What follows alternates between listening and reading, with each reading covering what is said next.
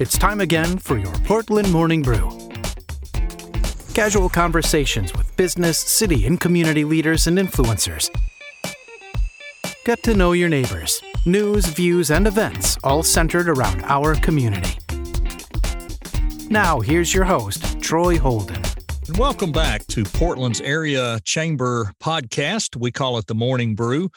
This morning, we welcome Drew Jennings. Drew is not only the vice president at Farmers Bank, which we'll touch on that a little, but he's also a city council member. But we really want to talk a lot today about the upcoming grand opening of the gorgeous Temple Theater. Drew, how are you this morning? I'm good. How about yourself? I am fantastic. Better than I deserve, as Dave Ramsey says. Always. So before we jump into the theater heavily, because that is a huge interest to me, I talked to Sherry yesterday and about some of the things that are going on, been seeing the photographs, just beautiful, beautiful inside. But tell us a little bit about your role at Farmers Bank and what you do there. Yeah, so I help manage the Portland office here. Do mainly commercial lending. So anything from, a commercial real estate note to commercial auto loans. I do a lot of residential on the construction side too.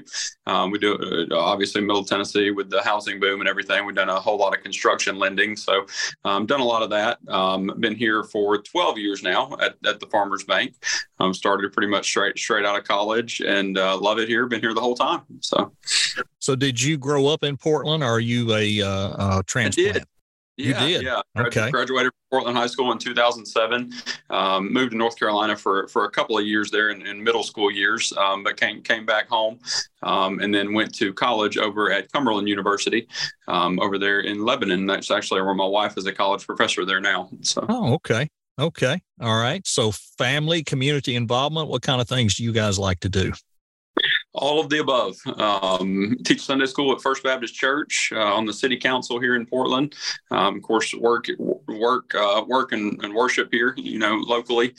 We pretty much do everything here. My wife's family is from down on the Alabama border, kind of Winchester, Tullahoma area. So we try to get back direction maybe once a month. And then my parents live here right in Portland. So we've got a little girl, Charlie Kay, she's 3, and we've got one on the way due next month. So congratulations. Yeah, you're going to be very busy with 2 of them that close together. I had 2 that were 18 months apart, and it was a lot of fun. It really was. Sir. Yeah. The good thing is the first one you practice on, and the second one, they have it a little better, but you do your best. That's all you can do. It's like riding a bike. I don't know. We'll see. It feels like I've forgotten everything in 3.5 years. So. Oh, you'll be surprised. You'll be surprised. Well, let's jump into the Temple Theater, because a lot of people may not fully understand everything that's going to go on with the Temple Theater. It's, with a name like theater, they're saying, oh, we're going to have movies, but there's a whole lot more going on up there than that. So if you would kind of give us an outlay of what to expect from the Temple. Yeah, absolutely. If you don't mind, I'd love giving you kind of a little bit of brief history. Sure. On the theater. So the theater was an operation in Portland from 1930s to the 1950s range. Actually closed in 1956 there at that exact location in Portland. It was under a few different names. The Temple Theater was one of them. The Strand Theater was another one of the names that it was under. So the Portland Preservation Foundation actually is a nonprofit board, and we were heavily involved in the renovation of the Moy Greenhouse. That's now the Portland Museum. They're right there, kind of close by to the theater. So the foundation actually purchased the building. We purchased it ourselves the nonprofit did in 2013. So it's really been a labor of love. It's been a 10-year process. We'd raise some funds. The community, we'd do a fundraiser and raise $10,000 or $15,000, and it'd be great. And we'd work a little bit on it, and we've been working on it for 10 years, but it's really kind of came together in the past 2 or 3 where we've really just been able to really get to it as far as the construction goes. Billy and Denise Gamenden, Billy's been our project manager, board president the whole time. I mean, they've been instrumental in getting this thing going. I mean, he's there. It's a full-time job for him. He's there pretty much every day. working on it. Kenneth Wilbur, former Mayor Wilbur, has ran any electrical pretty much in the entire theater. He's done all the electrical on it. Kenneth Brewer's done a lot of the trim work on the inside. There's been a lot of donations, just from different people in the community, whether they're donating labor and time. And I won't go through everybody because I know I'll leave a lot of people out, but it's just been really a community, a community project. The city's helped with some financing on it. We've gone out and done some loans and some different grants for technology and different things. So how we decided to tackle it on the front end is, if you look at that building, there's kind of two sides to it. There's a wall that divides the side that we did the concession stand, the banquet room, the green rooms, and then the other side is just the full theater side. So we decided, to run a theater, we have to have, green rooms, we have to have a concession stand, we have to have bathrooms, we have to have all of that stuff in place. So we tackled it to get that side done first, and that side was completed roughly 2 years ago.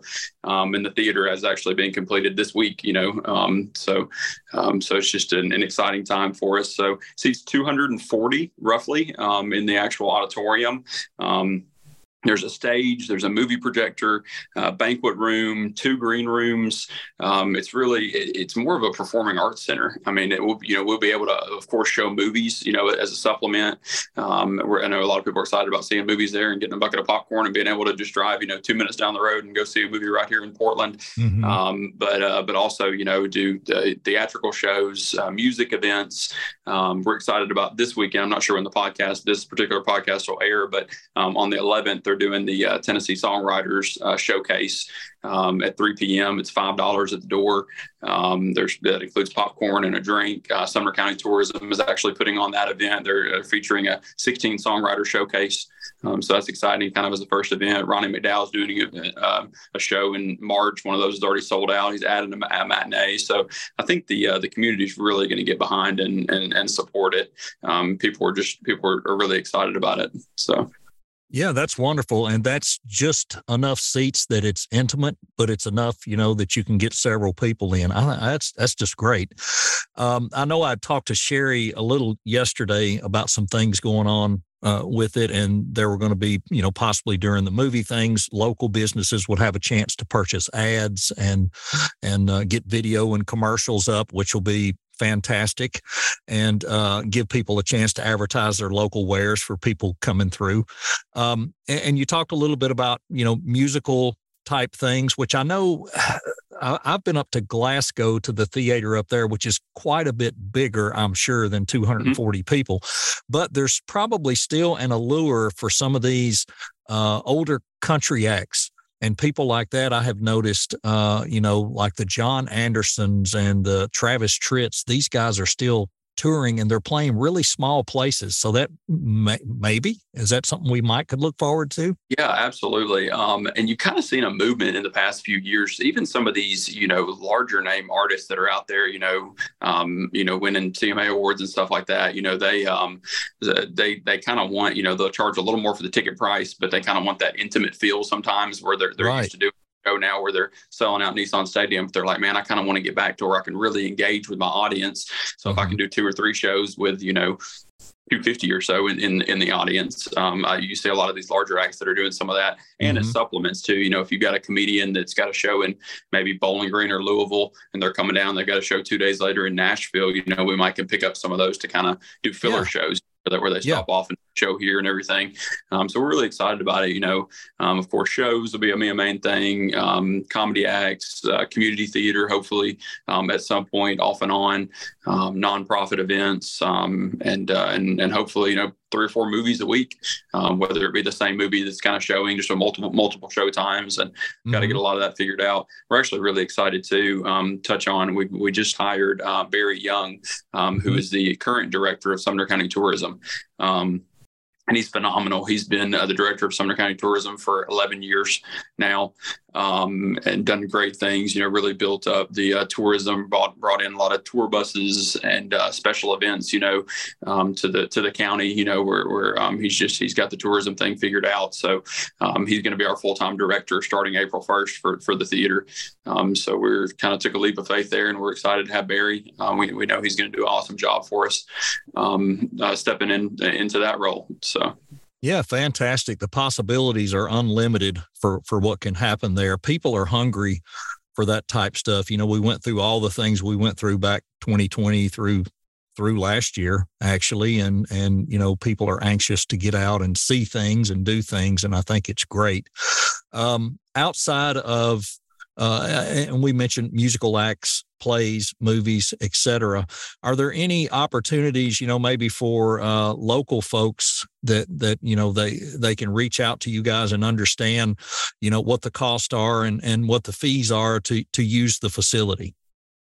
Yeah, absolutely. So right now, we do have a Facebook page. You can just search Temple Theater on Facebook, and that'll come up. Also, if you go to Temple Theater with a R-E, theater with a R-E, TN.com, Temple Theater, TN.com.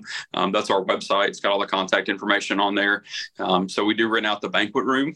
That's kind of on the left-hand side there. It seats 40 or 50 comfortably.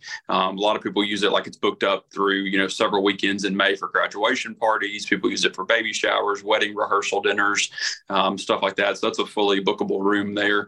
And then eventually, we'll have rentals for the entire theater. When we get it up and running, we'll have to set a cost structure and all of that. But, definitely. You can come in and especially the rental space people are always looking for rental space to hold parties. We've done everything from birthday party to a rehearsal dinner in there. So it's been very popular. Yep. Right.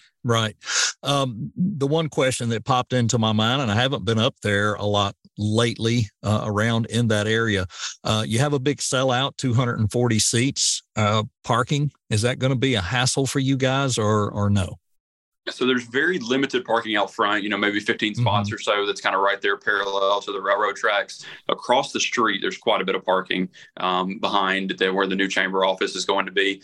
Behind the theater is really probably where most of the parking is going to be. So that parking lot, I think, has got 85 to 90 spots back there. And most of the time by about 4:30, 5 o'clock, that lot's emptied out from City Hall employees. Sure. That's open to use there. So shouldn't have too big of an issue. I mean, you got there 85 or 90, you got, 7 or 8 spots right there at the museum. You got 15 in front and then across the railroad tracks. So maybe not right there in front of the theater, but, very close within, a 2-minute walk right there. Yeah. Nothing wrong with that. That's definitely no worse than going to a Titans game. No, absolutely. Yeah. Yeah. I have walked several miles several times in Nashville years ago. I haven't been in a long time, but this is just fantastic. If you haven't seen the photographs, I want to really encourage you to go on the Facebook page and look at the interior photographs. Just stunning, beautiful inside, and really want to give you guys a lot of kudos for hanging in there for such a long time. One of the questions that popped in my mind, you mentioned that it initially closed back in 1956. Had the building sat pretty much empty since then, or? No, it had been used off and on. I'm not familiar with all of the uses, from 56. I know the last use was like a glass manufacturing and sales facility, Morris Plate Glass, that did, glass windows and all of that. They basically, cut and sold glass out of that building. So it was a manufacturing and sales facility whenever we took it over. So we had to take it all the way down to the gravel, basically. I mean, even the floor, we had to take the concrete out because the theater side had to be a sloped floor. We found these old massive cisterns under whatever they were. I'm not sure, these underneath, whether they were sewer or water, or because that building's been there, early 1900s, been there a long time. So, right. Yeah, it was definitely a shell when we bought it. So, right. Yeah, I do remember the glass people. Now that you mention that has been a while. Sure has, sure do. And so on top of all of that going on, you guys, you got a full-time person coming in who's going to work on keeping things booked, keeping things moving, and all of that. In the interim, I know you said he was starting later on. In the interim, how do they get in touch with someone if they have an interest in what's going on and want to be maybe more involved or volunteer, or B, they have a project coming up that they want to rent a room or rent the entire theater? How do they reach someone? Sure. Yeah, they can message us on Facebook. They can contact us through the website link. There's also phone numbers and everything on the website, email on the website and everything. So really kind of direct them to the website to get, all of the contact information would be great. I've been handling most of the bookings. We kind of all got our little duties on the board. Some people are handling construction and different duties right now, just kind of voluntarily. So they can contact me for now. It's Drew Jennings. My phone number here at the bank is 323-1143. So I've been handling a lot of the bookings for now, and then we'll pass that book over to Barry, in a couple of months whenever he takes over full time. But we'd be happy to look at whatever kind of project anybody has. So we're excited. We're ready for the community to use it. Awesome. Wonderful. Well, we want to welcome Barry. Hopefully he catches the podcast. Let him know he's welcome. We can't wait to get him here to watch everything expand here and to watch more things grow. And of course, eventually here in the next few years, we've got the bypass coming in. And that's, I think, in my opinion, it's really going to make downtown even more downtown. It's going to take some of that rough traffic out of the way, and it's going to make the locals want to go there more because they're not having to dodge the trucks. So I look forward to that myself. Do you think it'll have much effect on things downtown? Yeah, I think it will. I think it's going to I think it'll have a positive impact because you've got so many community, individuals that support the restaurants and everything downtown, restaurants and businesses right now anyway. So I think it's just going to take a lot of that truck traffic and that traffic that you don't really, want going down. So that little, space right there that's between Main Street and the buildings on the other side of Main Street, the chiropractic clinic and Stewart Title and everything that's right there. That space was never meant to have a 4-lane highway, really. I mean, the buildings are just right on the highway. So there in the church, First Baptist Church and everywhere down through there, I mean, the trucks just get up on the curb. They ruin the sidewalks. The road's really not made for sustaining that much traffic, especially with all the traffic that we've got on Interstate 65. I mean, it's just going to be a blessing when we get that thing done. And there'll be some commercial growth, on both sides. Probably in the middle on the, kind of that grows a little bit out of town inevitably that they want to be, next to the bypass, or they want to be, at the interceptors where it comes on and off ramps and everything. So, and that's okay too. But I think businesses have done just an amazing job supporting the downtown area right now. And we're really seeing just kind of a growth of businesses going into the older buildings, downtown and storing those, and whether they're turning them into a restaurant or a shop or whatever it may be. And that's awesome. That's what we need for sure. Yeah, absolutely. We want to continue to encourage people to shop local, shop with these folks that are pouring their heart and souls into their business. They really rely on us. They need us to help keep them going. And it's a big help. So please do support all of those folks. They would really appreciate it. Drew, we really appreciate your time. This is some wonderful information. Everyone heard the contact information if you need to get in touch with Drew about the theater temporarily until Barry's on board. And we look for some wonderful things to happen out there and some great events for all of us to come and see. Thanks so much. Yes, sir. Thanks for having me. This was the Portland Morning Brew with Troy Holden. If you'd like to be a guest, reach out to the Portland Chamber of Commerce. We'd love to have you on the podcast. Be sure and visit the Chamber's Facebook page for more information. Thanks for listening, and join us again soon.